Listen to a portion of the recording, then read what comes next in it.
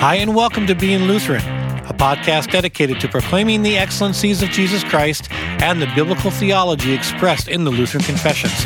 Today, Pastor Jason Goodham, Pastor Brett Bowe, and myself continue our discussion on the sacrament of baptism.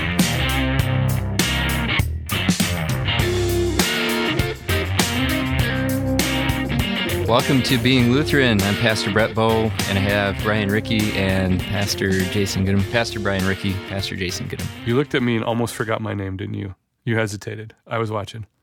No. He was thinking of a joke that he probably shouldn't say. No. Right, yeah. I was going to say baptism. You can just mumble that. Yeah, right. Brian and I will have a conversation. You can just mumble. This is 8 in a row, and we've got plans for 8 more. We're at an awesome... Yay! Is this a winning streak? It's a streak. But just to kind of give a heads up of where we're going from here, we have laid out plans of the 4 episodes after this will be baptism studies on passages in the Old Testament. So we'll look at baptism in the Old Testament, and then we will be doing an indefinite amount of Bible studies on baptism passages from the New Testament after that. So A number to be announced. we've got plans for at least 8 more. So for those of you who are binging this and heard us lamenting in around the episode 100 range of we don't know what we're going to do about baptism, well, we did something with it. Yeah, right.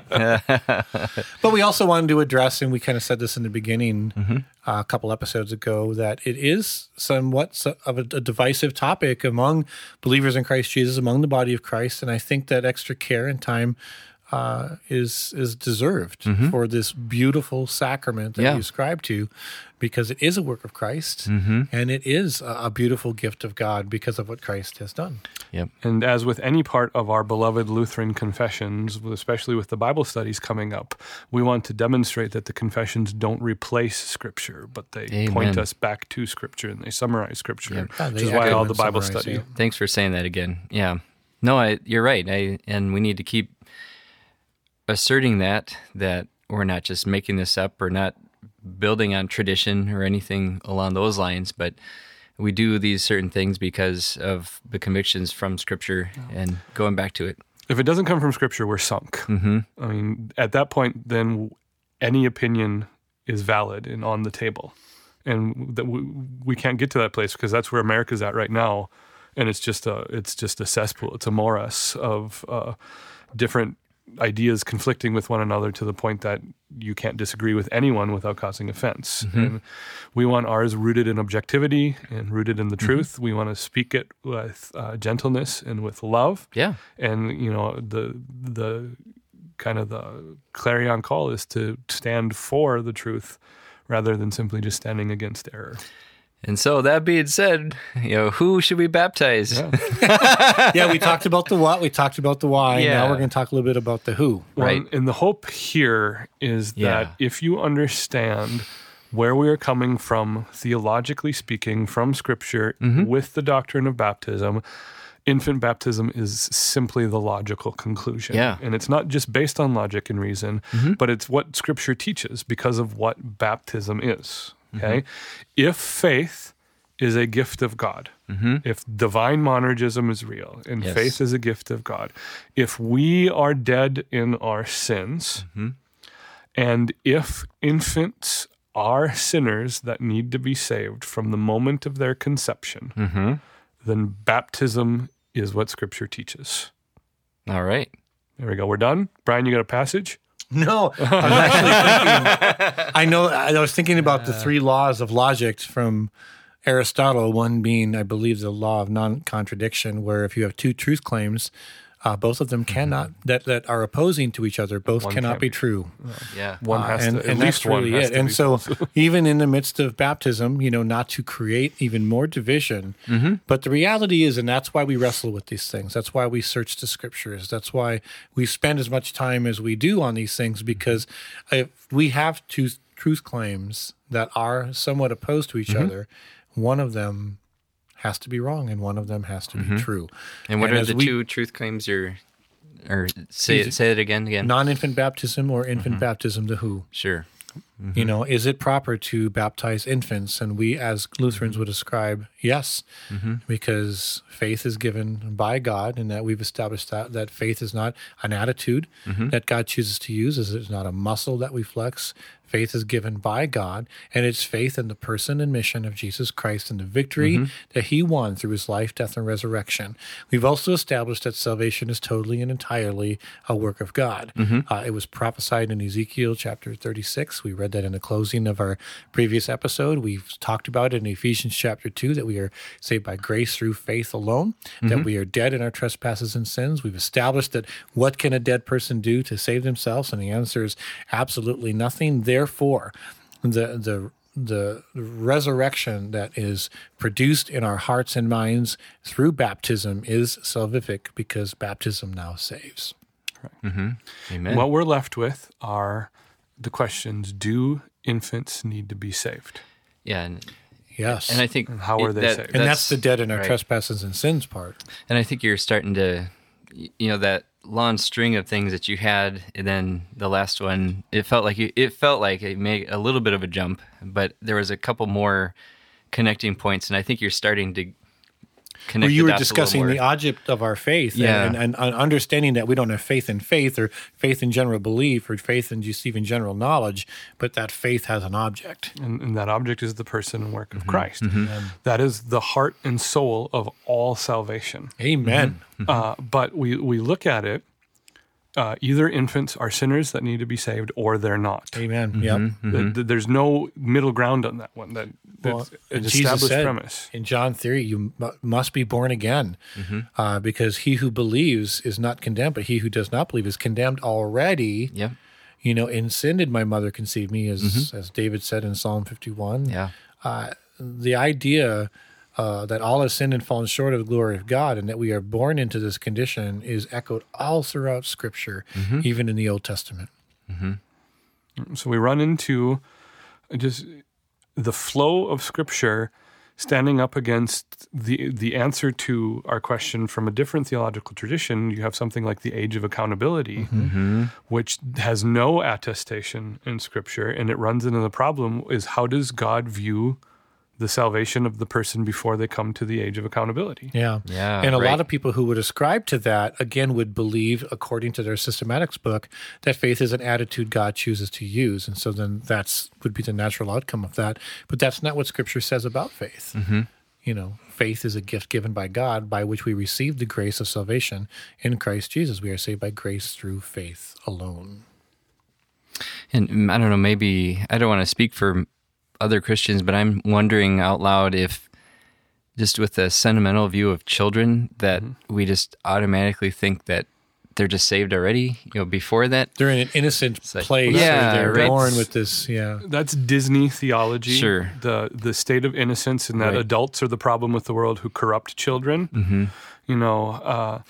And certainly there's the passages in Scripture that talk about the millstone on the neck of anyone who Yeah. causes a child to stumble. Or like David's infant child that died, and Yeah, David's infant child that died. But we are presented with some really tough things. If that's your confession, some really big issues. First of all, Psalm 51, in sin did my mother conceive me. do you believe in the doctrine of original sin? Original sin. If you can dance around that one, then you have Romans 3:23. All have sinned. And Can I tell you what that word all means in the Greek? Yeah, all means all. It's not an interpretive translation there. And this is the real issue at the heart of baptism, is salvation. And salvation delivered in a way that is comforting, that is reliable, that is certain. Again, and we're going to do a lot of that in this episode. The two parts of the Christian life are assurance of salvation and vocation. Vocation. We did it. We said it. Yes. When we'll get there all over, we will be making up for a neglect of vocation in the last several episodes. But the starting point here is, how can an infant be saved, and how can you be certain? There's no assurance if there isn't baptism. You're either believing that, well, just because his parents are saved, that the child is saved until he can answer for himself, Mm-hmm. or you believe he's saved outright simply because he's a child, then the question is, what do you do with Muslim children Mm-hmm. and Hindu children Yeah, right. and things like that? That we are left with a giant void. And yet it seems from Scripture that God has answered that void by delivering salvation to infants in the same way he delivers it to adults. Mm-hmm. That he creates faith through the preaching and application of his word. Mm-hmm. Amen. Yep. And that's infant baptism. So you're saying, could an infant hear a sermon and receive grace through the means of God's word, Preached word? the preach word? What we know, and all we're allowed to confess is what we know, is that John the Baptist responded to Christ in the womb. Right. Yeah, Okay. Brian mentioned that last episode. So we know, in what we know, and all we know, is that infants are sensitive to matters of faith.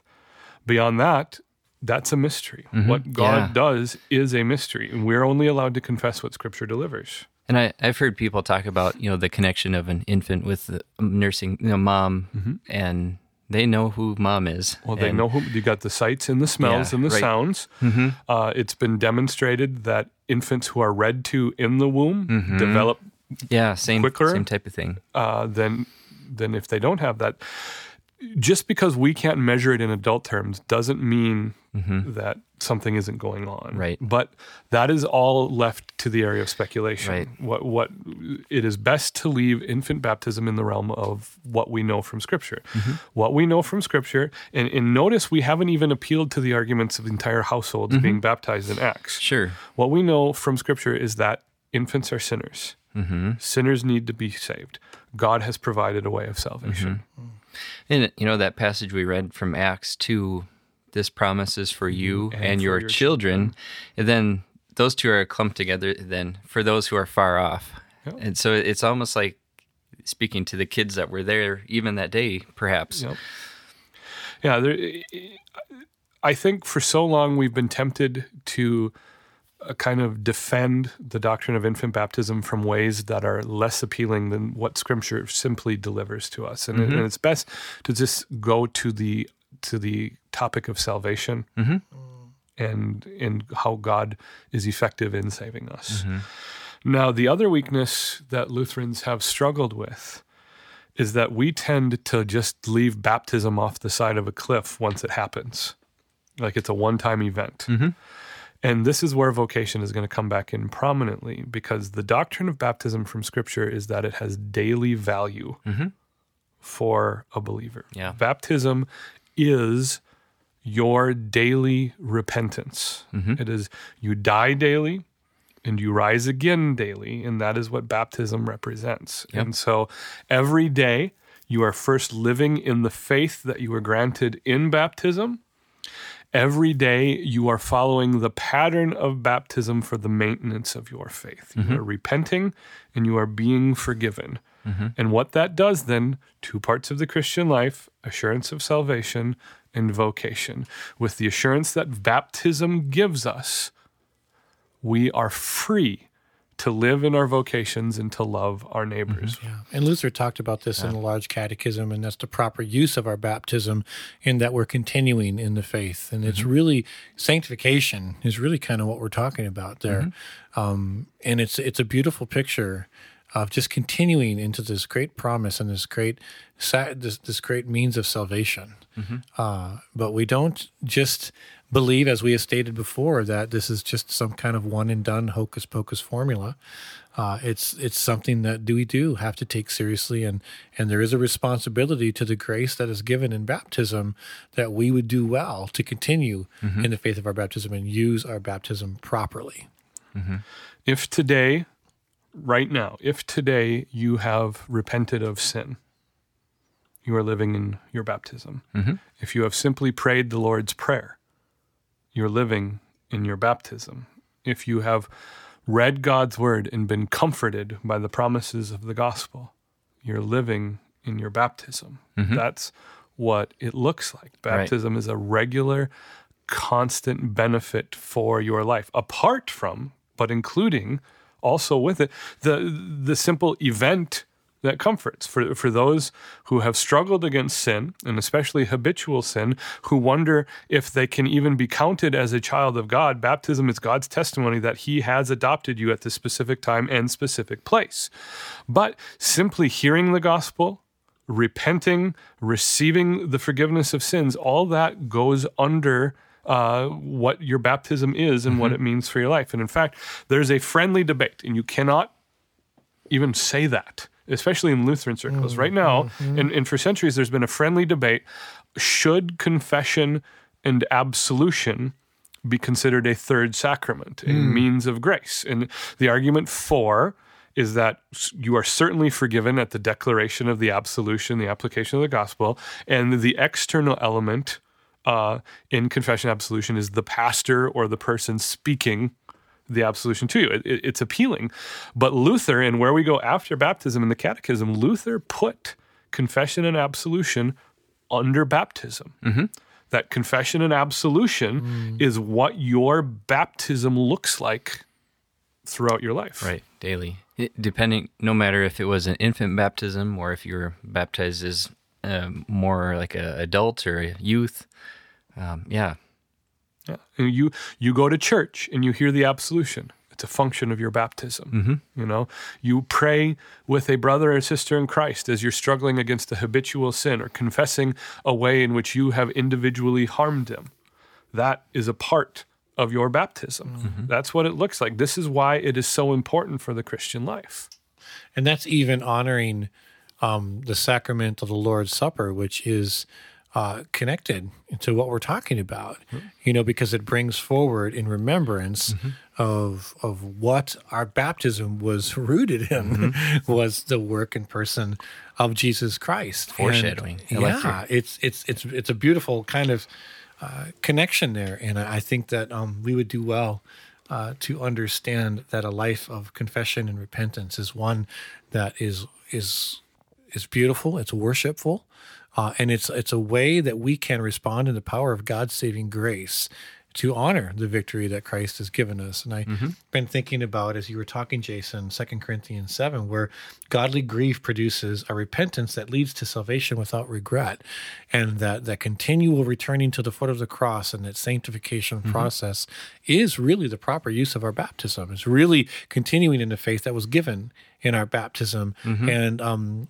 the one thing that we need to stress, and that I think that maybe we just want to stress, is that is probably something that most non-infant baptizing denominations don't understand, is that this is something that we continuing. This is something that isn't, again, that hocus pocus one and done formula, that it's a beginning and not an ending, and that it is this wonderful means of grace by which we continue to return to the foot of the cross to allow God to mold us into the person he's called us to be. Yeah.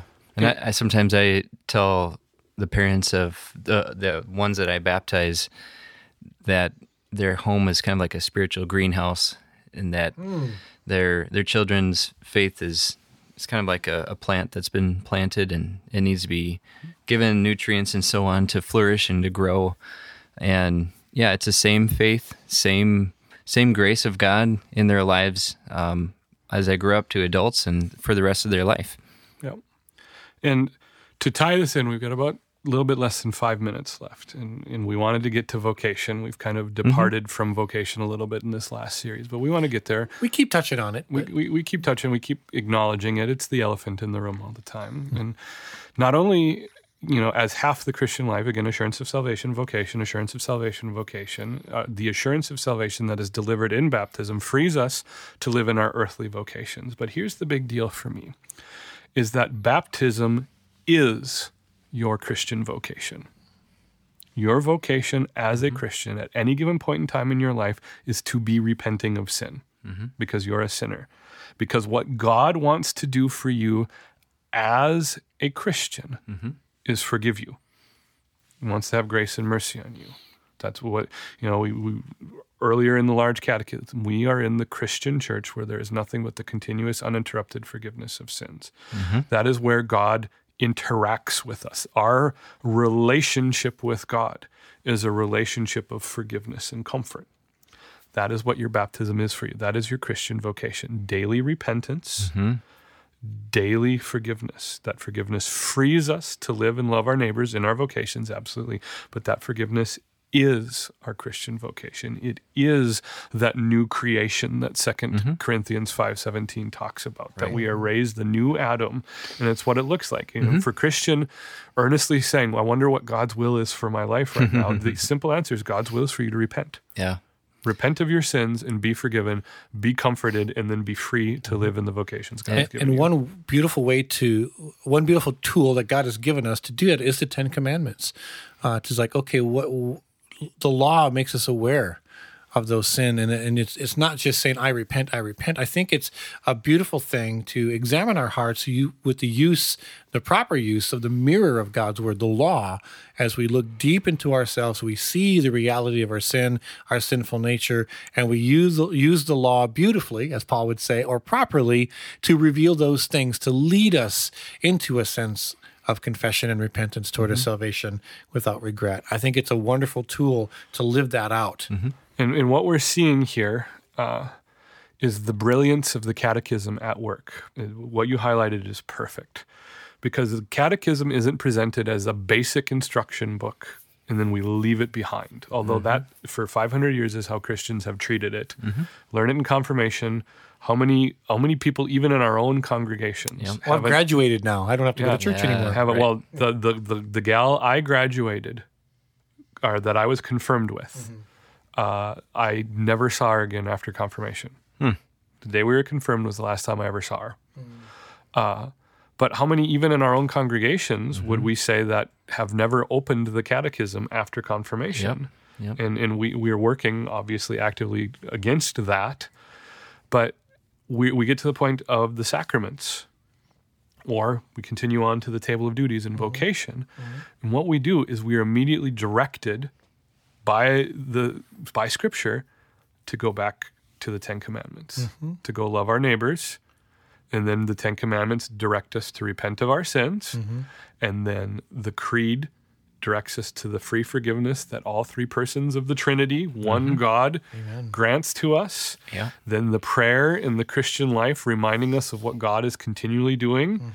And then the assurance of the sacraments and the responsibilities in loving our neighbor in vocation, which is delineated again by the 10 Commandments. And we go over and over and over again. And we cannot, as Luther says, master the catechism. No, because in a sense, he's basically echoing the thought that once we read the law, we're done. We need the law continually to bring us back to that foot of the cross. And it's this wonderful cyclical thing that you cyclical have sanctification. Cyclical sanctification that God has given us as a gift, but yet that we have a responsibility in. And we see that in the parable of the talents. We see that in 2 Corinthians chapter 5, verse 10, that we will all appear before the judgment seat of Christ, even as believers, to answer what we did or did not do with the saving faith that he has given us. And so there is a responsibility, not out of guilt and shame, but as an act of worship, as a response of faith motivated by love. Yes. Amen. Well, Titus, let's end with that. Titus chapter 3, beginning in verse 4. But when goodness and loving kindness of God our Savior appeared, he saved us not because of works done by us in righteousness, but according to his very own mercy, by the washing of regeneration and the renewal of the Holy Spirit, whom he had poured out on us richly through Jesus Christ, our Savior, as that being justified by his grace, we might become heirs according to the hope of eternal life. Amen. Amen. Thank you for joining us. Please look us up on the web at beinglutheran.com. Also, invite a friend to check us out on iTunes. Please join us next time as Pastor Jason, Pastor Brett, and myself continue our discussion on the sacrament of baptism. God bless you and have a great week.